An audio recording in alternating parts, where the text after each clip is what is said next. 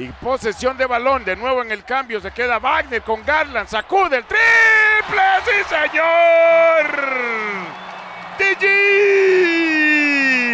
con 23 puntos en la noche, le da ventaja de 8 a los Cavs, tomando riendas y control del asunto, como habíamos dicho.